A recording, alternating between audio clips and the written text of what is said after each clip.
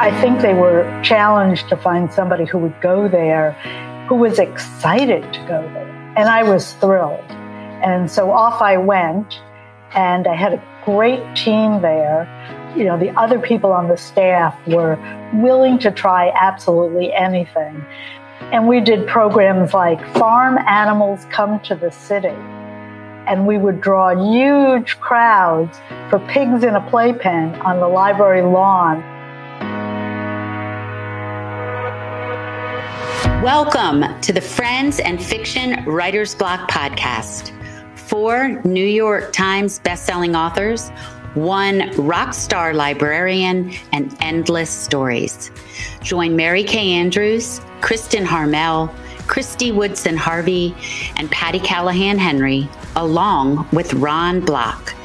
As novelists, we are 4 longtime friends with 70 books between us.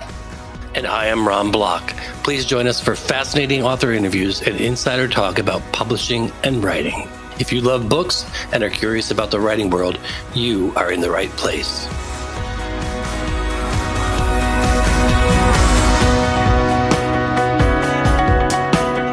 Welcome to the Friends and Fiction Writer's Block podcast. I am Ron Block, and today we are continuing our periodic feature, Library Rockstars. Today, I'm so happy to welcome someone who has been vitally important to libraries, librarians, and readers for decades, Sari Feldman. Full disclosure, Sari and I have been close friends for a very long time, and it's been my joy and honor to witness her trajectory in the profession and the impact she has made on so many. I'm thrilled to be able to shine a light on her wonderful accomplishments. Welcome, Sari. Hi, thanks so much for having me. I will say that I have been in awe of your trajectory, and I'm going to take a lot of credit for pushing you into the profession. As you will hear, it is a lot to you, so It's all your fault. Let me tell you about Sari.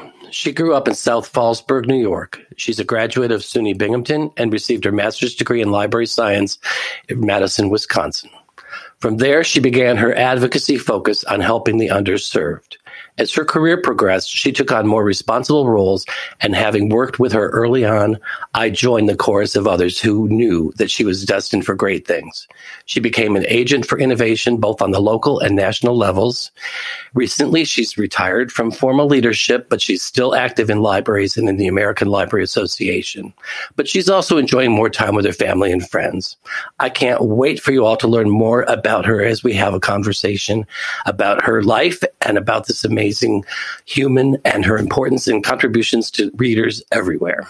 How about that? That's a lot. That's a lot, yeah. But Sari, let's start at the beginning. So I want to talk about your growing up. I love this story about how your passion for reading grew and when libraries became your focus for your life.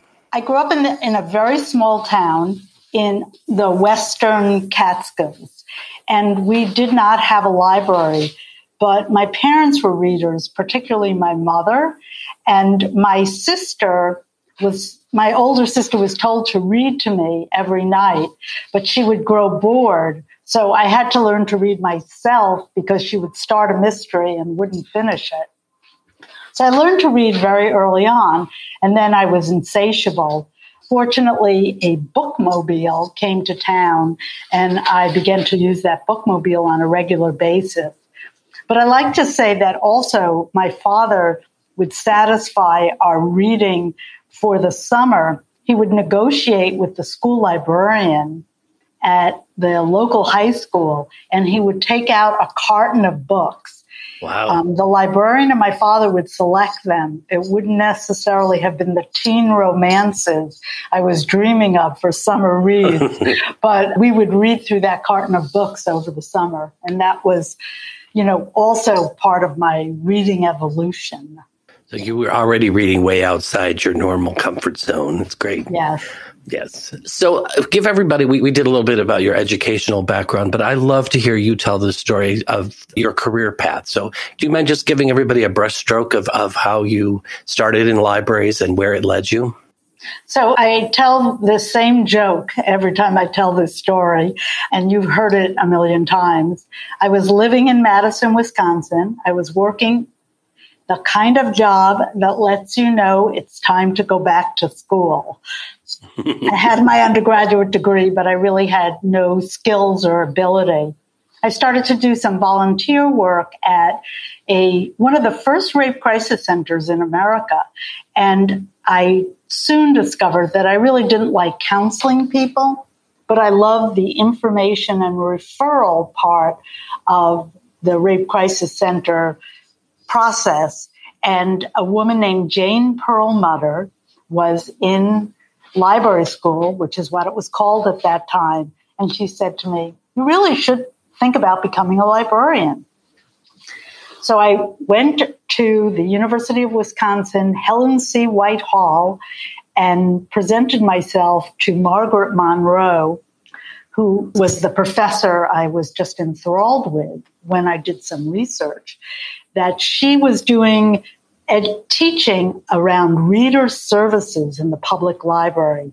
This idea that people connected with books and they had informal but also formal learning from the reading that they did at libraries. And she looked at me and she said, "Well, I really don't know if I'm going to take you on as a student.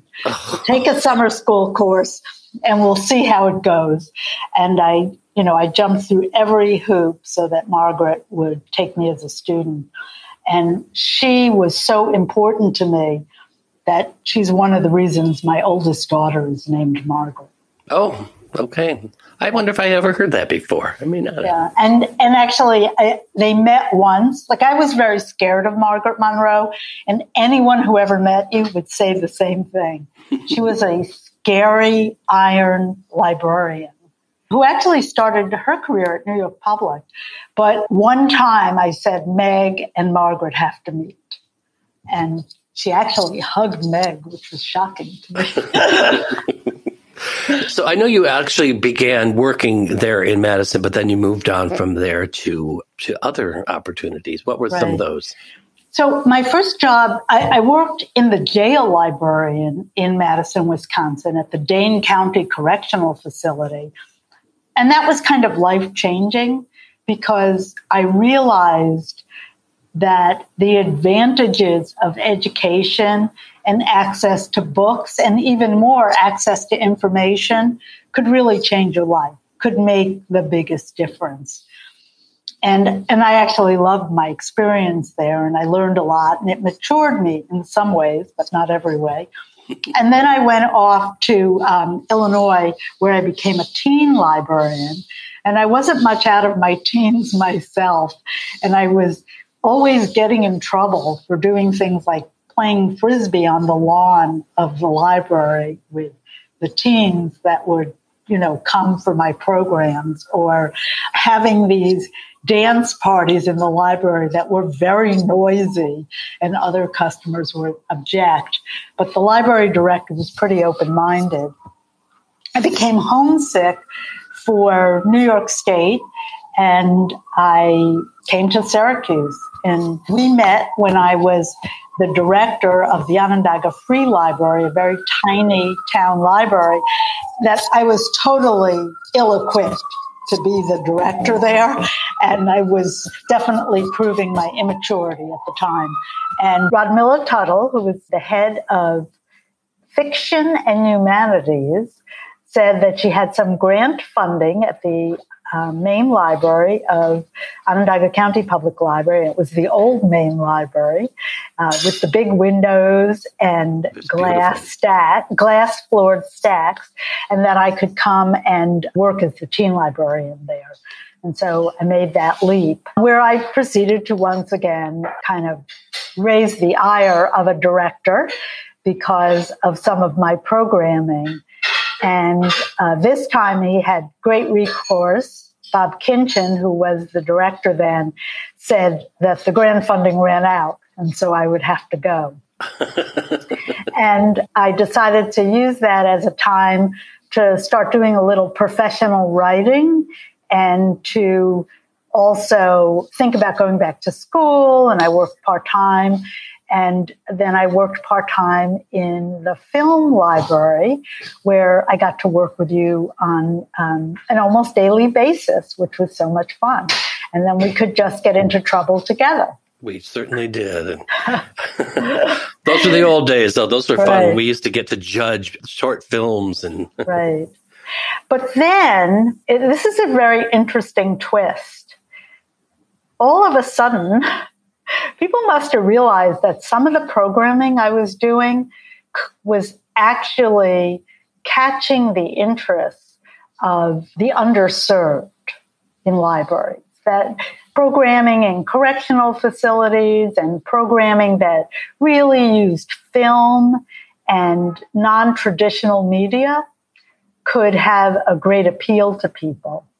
And so when the opening at Beecham Branch as the branch manager came available, they actually offered me the job to come back full time. And this, I just want to say, this was in at that time, the most economically disadvantaged Syracuse neighborhood. And it was predominantly Black. And I think they were challenged to find somebody who would go there, who was excited to go there. Mm-hmm. And I was thrilled. And so off I went, and I had a great team there of, the other people on the staff were willing to try absolutely anything. And we did programs like Farm Animals Come to the City. And we would draw huge crowds for pigs in a playpen on the library lawn, and then we would read pig stories, or programs discussing why do our children take drugs and having a panel of experts, or programs on the history of the civil rights movement with people who had actually participated. I mean, we would fill the meeting room to the rafters. I learned to play the Negro National Anthem and taught all the kids coming into the library how to sing it. I mean, we were just having the best time. And so I was there for about 5 years. And I think that experience also, had a big impact on me, because when I got there, people weren't borrowing books. Like, that wasn't a primary role for the library. But by the time I made the transition to the main library, it was a great little circulator. It had an engine of borrowers because people were getting the reader's advisory they needed, and the collection was reflecting the books people wanted. So I've talked a lot about things way in the past, which is a sign of aging. No. What it is, it's foundational. And I think what it does, it gives everybody an overview of some of the early things that drove you, and kind of like put in, and as those of us who knew you weren't going to stay put for long. Right. So then I was married, I had my children, and I decided that I needed to be home on the weekends. So I needed to work a more Monday through Friday job. But what I discovered about myself was, even if I wasn't required to work on the weekends, I was always coming up with some crazy idea that took me to the library on Saturdays and Sundays. But in the meantime, I went to what was then the new main library in Syracuse. And I went and I started on this path to do every job you could ever do in a public library. I wanted to experience everything. And so about every 2 years, I moved around. I did things like headed technical services, something, really above my knowledge base. And I became the head of the system children's services. Again, no background really in children's work. So I became the head of local history at one point, and eventually the head of the main library. But during all of this, we worked together on some great projects. We did. We worked on projects to really boost circulation in the main library. And we were just driving traffic. We were doing these great bestseller displays, and people were coming in droves to get those bestsellers. And then we were pushing all kinds of other materials in their direction. During that time, I also worked with the Friends of the Central Library, and I was privileged more than 25 years ago to start one of the first library literary lecture series and to bring authors that I loved or that my friends loved and get some FaceTime with them. So I started the series with Calvin Trillin. And when I started a series in the future, I started again with Calvin Trillin because he was so important to launching that series. But one great experience that we had together was lunching with Pat Conroy. Oh. And you went with me to pick him up at the airport. We were both shaking because he was, already a literary lion. And we went to lunch. And I always say he was the kind of person who took his fork and dug right into your plate to taste what you were eating. And I did not mind one bit. He had no culinary boundaries. And he was just the most wonderful person. And again, when I moved on to other literary series in Cleveland, Pat Conroy came again and pretended he had been my friend over the 10 years we had met since we had met the first time.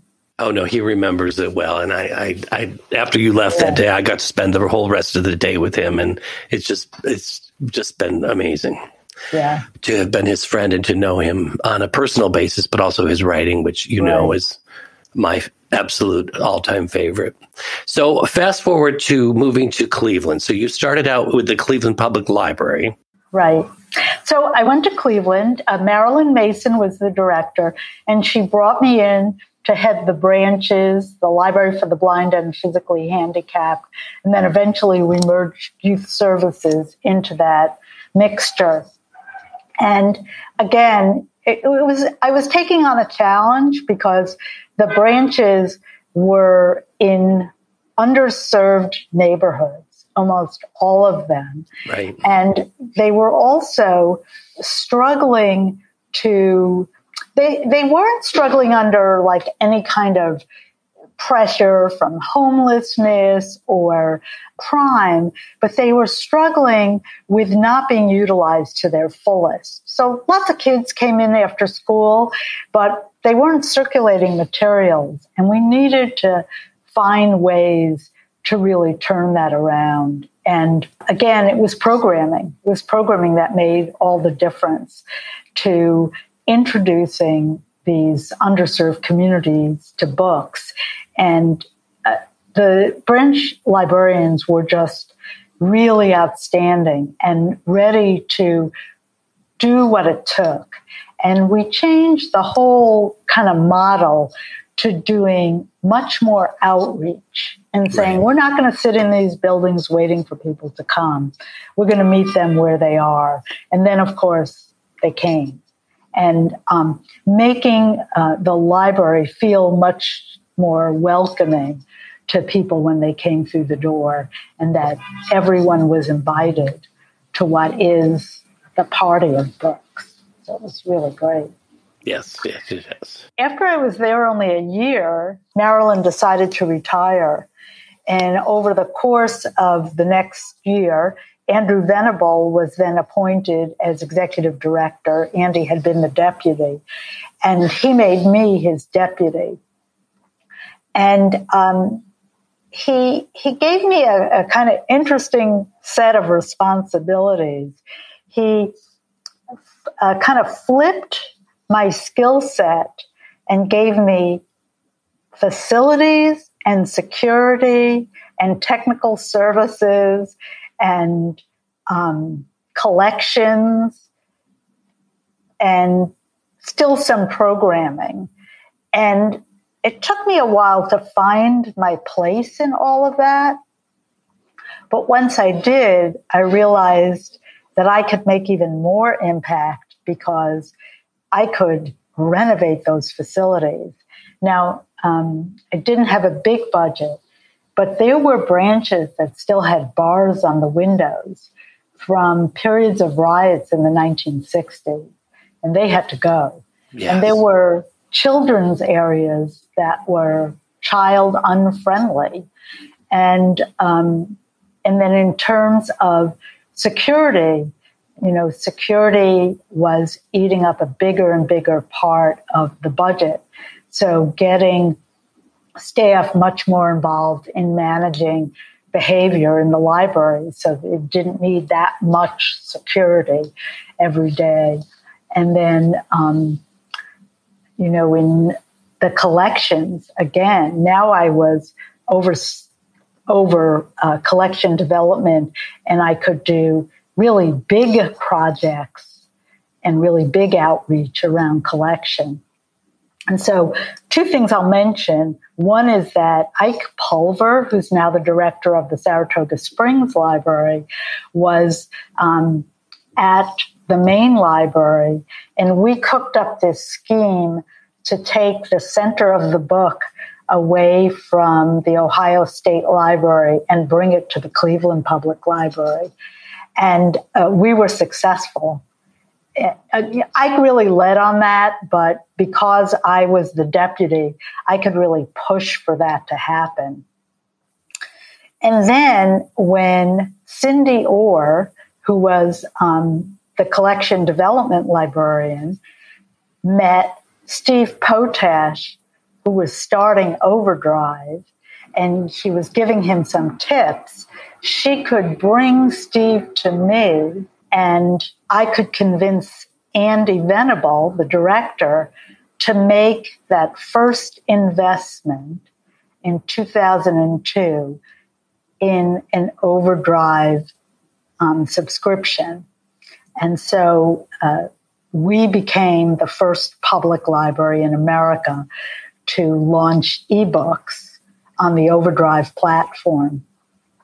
And the best way to convince Andy to do something was to stay really late after everybody else had gone home and to take in the paper for him to sign off and let him, may he rest in peace, he was a wonderful person, let him shout at me for 20 minutes about why it was a waste of time and money.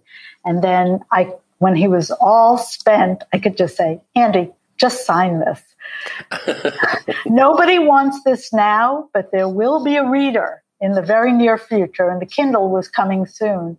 And then everybody will want it, and you'll be first, and you'll be happy you were first. You're right.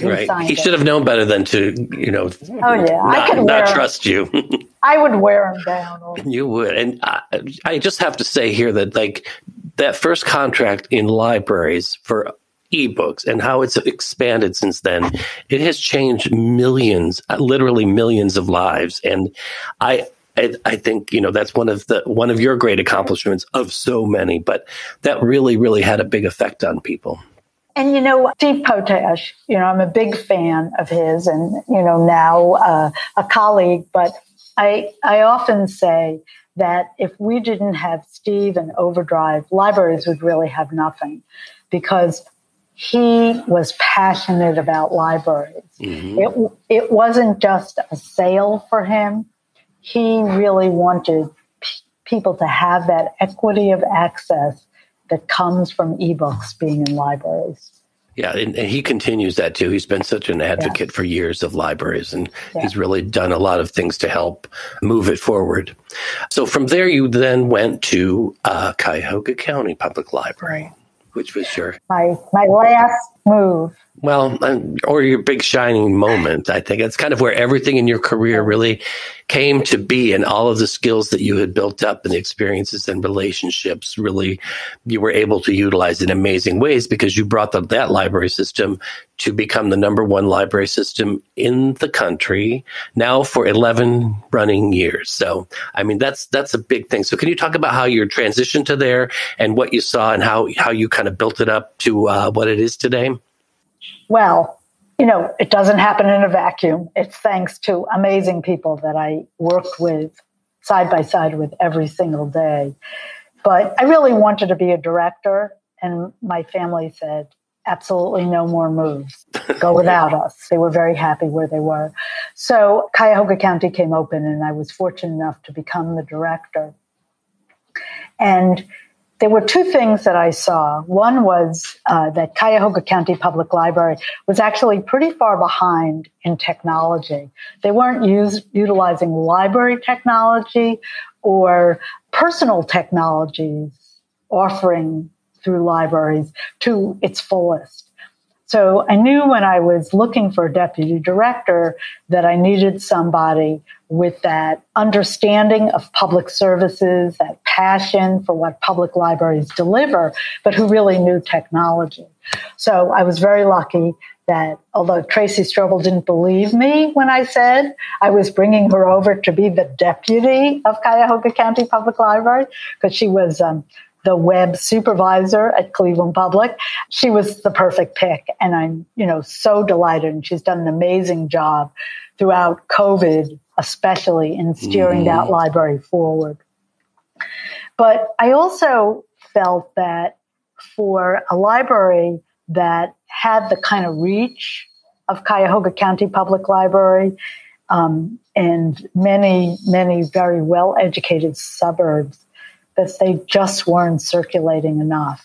And I know circulation isn't the measure of everything, but circulation is the measure of book borrowing. And people were using ebooks, but the physical book needed to be flying off those shelves. So together with, really, the system leadership, but the system readers, we went about revolutionizing this whole idea of what libraries do with books. And around the same time, I had become kind of colleagues with Nancy Pearl. And in a joke, I said, Nancy, the library owns this little house. Would you come live with us and change us? And she said, well, Joe, that's her husband, doesn't want to come to Cleveland for the winter from Seattle, but I'll come a lot and I'll train your staff and I'll do things for your public, and together we'll make a difference. And so Nancy came once a month for 10 months for multiple days, I think 3 or 4 days every time, and just changed the culture, because Nancy is interested in everybody and is interested in everybody finding the book they want to read. So many entrenched, silly rules that the library had went out the window. Many entrenched policies and practices went out the window. But more importantly, Nancy was able to get everyone talking about books. And she just did incredible work, and she kept coming back and refreshing us whenever we got a little stale. But this whole idea of reconnect with reading, our circulation began to soar, and, it just climbed. It was astronomical. I mean, there were years where per capita, our circulation was number one in the country. And we're talking about per capita. That might not seem like a big deal to people, but when you compare the education levels of all of Cuyahoga County, not just the greater Cleveland area, with places like Seattle or Portland, it's much less educated, and education makes a difference in reading. So we were reaching the underserved, and then we built libraries to further invite people into the experience around books and learning. Right. So it was just the greatest time and the luckiest time for me. And the impact of that focus is still felt every day. I hear from people that just harken back to that time when Nancy Pearl was there, and they really absorbed it all. And so that was a great opportunity that you gave everybody. So I want to also now highlight some of your national There's more. Your national involvement. You became both the president of the Public Library Association and then subsequently the American Library Association. So a lot of our listeners may or may not know exactly what those organizations are. So if you could tell us a little bit about that and about their importance to libraries and to readers in general. So the Public Library Association is a division of the American Library Association, and the American Library Association is the largest and longest existing association of librarians in the world. So the American Library Association has between 50 and 60,000 members. And, I would say the Public Library Association probably has between 15,000 and 20,000 members at any given time. And it's, our professional associations, it's our people. But where does one get the audacity to run for these leadership positions? So I remember this. I was on the Public Library Board when I was asked to stand for president. And that was perhaps not that surprising. I'm passionate about public libraries. I've taught about public libraries.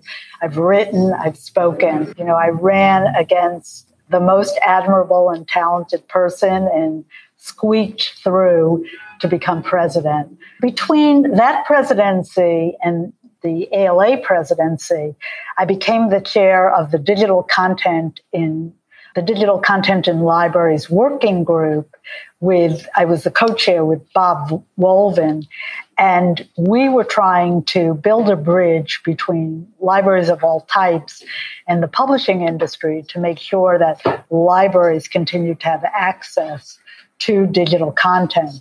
Because the question at that time was not just how much the bloody things cost when libraries buy them, and now when libraries lease them, because we're not really buying them anymore. Right. But it was, will you even let us have them? And there were two of the big five publishers weren't even giving libraries access at the time. So I became probably well known because I was speaking at every conference. I was writing in American libraries. And the Washington office and Bob Wolvin, like one of the nicest people in the world, were making me look good and smart all the time. And I was asked to run for ALA president, and I said no. But I was in San Francisco having dinner with a bunch of my library pals, including Luis Herrera, who was then the director of the San Francisco Public Library. And my daughter, Bridget, was there with me. And everybody said, why don't you run? You'd be so good. And we need a public librarian hasn't done it in such a long time.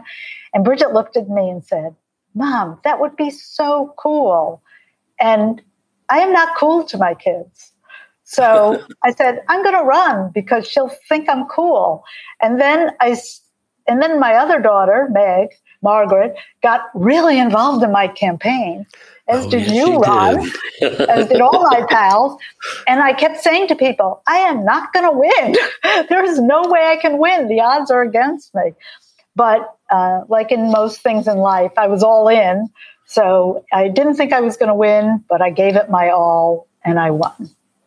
So yes, you did. Yeah, it was just the most amazing thing. And the libraries were all the better for it. So I will say that both being PLA president and being ALA president was super fun.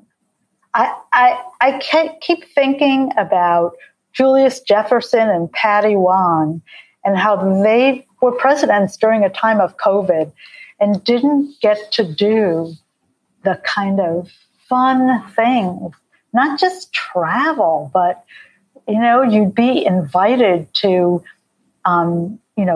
give a talk, give an award, travel.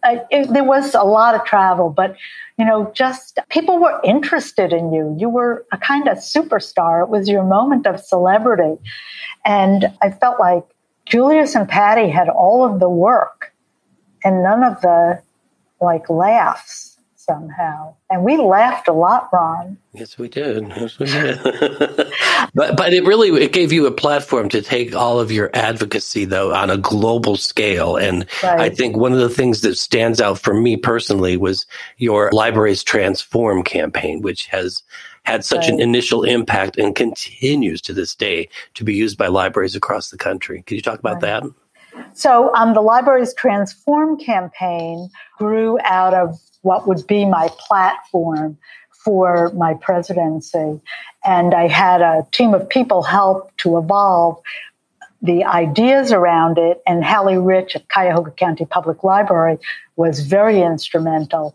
But then Steve Potash and Overdrive stepped up to support it so that it became a big, splashy, professional campaign and not just relying on, skills and talents that were available in libraries.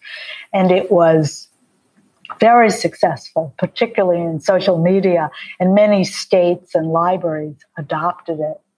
And I think when I think about what's happening now in libraries, I keep thinking about the fact that libraries will have to transform again, because I think COVID has, again, profoundly changed libraries and what libraries will be as we move forward.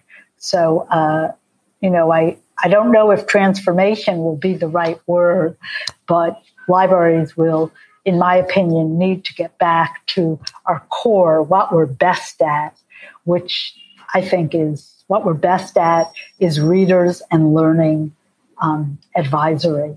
Helping people, supporting people, making sure that there's equity of access and equity of experience and learning. Absolutely. And if anybody wants to, you can go onto social media and use the hashtag Libraries Transform, and you will get a slew of the slogans used around the country and the things that are actually based in this platform, but how it's been used to get the word out to communities. So I want to talk also, before we go, about your teaching and your mentorship, because you have made such a difference in so many lives, both as an adjunct professor at Syracuse University in the School of Information Studies, but also have taken on a lot of people that you see value in as their mentor, me being number one, of course, from there. But you give back to them so much. I want to know also what that gives you. So, I believe that I must leave the profession better than when I came into it. So it's incredibly exciting to see a pool of talent evolving and changing libraries. And I just love when I say to somebody, have you ever thought about becoming a librarian? And their eyes light up. And I know they're going to be a change maker in libraries. And it's not just readers, it's other sparky pieces about people. But usually it starts with a conversation about books. And, there's a few people at Cuyahoga County Public Library right now that I help to get their library degrees. And then there's people scattered around the country that I help, get into school, get internships or whatever it took for them to finish those degrees. And I'm the advisor right now for Hallie Rich to finish her degree, doing her final paper with me. She's going to be amazing. Kind of fun. She is amazing. So it's just one more feather. Yes, but I that's get a name. lot out of it. I get a lot out of it knowing that, these great people are in the profession. Right. And you don't just mentor and let go. You are with people for their life. And you mean a lot to all of us who have benefited from your expertise and generosity. So let's talk about reading. That's why we're here. What makes a great lifelong reader? Why is it important? So I think that, not everyone comes to reading. Not everyone is lucky enough to, be surrounded by books. So I think it's often connecting with someone who helps you find that first or next great read, not feeling isolated around reading. And again, that's where Nancy has been so important, because she's kind of codified some of these some of these really good ideas around Reader's Advisory, that it's not about what I like, it's about what you like. So I think that, I'm a person who resists book recommendations unless I really trust the person. And Nancy educates people on how to build that trust quickly, on the fly, on the floor in a library. I think I wanted to tell you a little bit about being a lifelong reader and what happened during COVID. Yes, that was I'm living on 2nd Avenue in New York City, a really, really hectic, busy neighborhood on the Upper East Side. I live across the street from a subway, one of the new glass subway stations. And during COVID, at night, I could not sit still to read, and I'm a night reader. And so I would try to read, and then I would be standing at the window watching this woman exercise in a completely empty subway station. I actually was nervous for her. She was walking this escalator and counting the number of people who walked on the street because there were so few. And I was completely distracted. I just couldn't read. And I turned to a lot of comfort books. I went back to people like Jane Austen and Barbara Pym. I read mysteries and mystery series that I had read before, a bad sign for me because there's so much to read in so little time. And then a really interesting choice. I reread The Library Book by Susan Orlean. And I saw it as a book of library resilience. And I understood that libraries would come swinging back with a vengeance as soon as they could figure out the best ways to offer service. I mean, just reading about that fire and what was lost, but people mourned and then they moved on. Right. And one of the people I've actually talked to who's given me some inspiration about libraries is John Szabo out in LA, because he's doing some really incredible projects. Like he's doing a project on biodiversity with residents of the city of Los Angeles. And I think, people like John Szabo, his staff, other really talented people across the country will discover new pathways for libraries. But that Susan Orlean book helped me to get back into reading. And then, of course, there was a wealth of books I had missed. So I've been reading ever since. Good. Yeah. Well, that is the perfect place to end. Now, I could talk to you for days and days. And of course, I will offline. But thank you so much for being on the podcast. I know you've truly given our listeners a new appreciation for and understanding of libraries and librarians. You truly are a library rock star. And I'm so grateful I get to thank you publicly for all that you have brought both to me personally and to readers and library users everywhere. You are the best. Thank you so much. This has been an honor. I know I talked a lot, but I guess I always have a lot to say.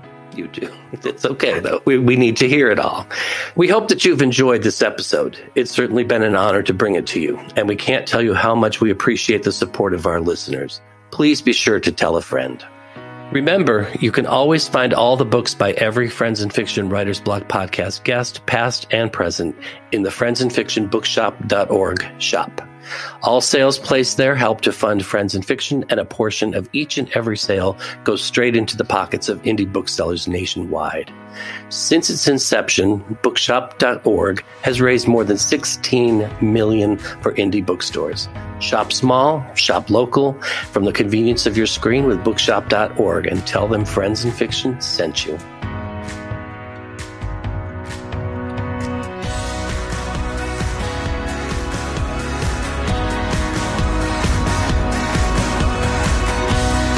Thank you for tuning in to the Friends and Fiction Writers Block podcast. Please be sure to subscribe, rate, and review on your favorite podcast platform. Tune in every Friday for another episode.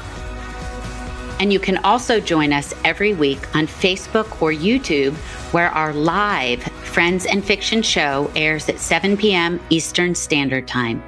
We are so glad you're here. Produced by Audavita Studios. Connect your voice to the world.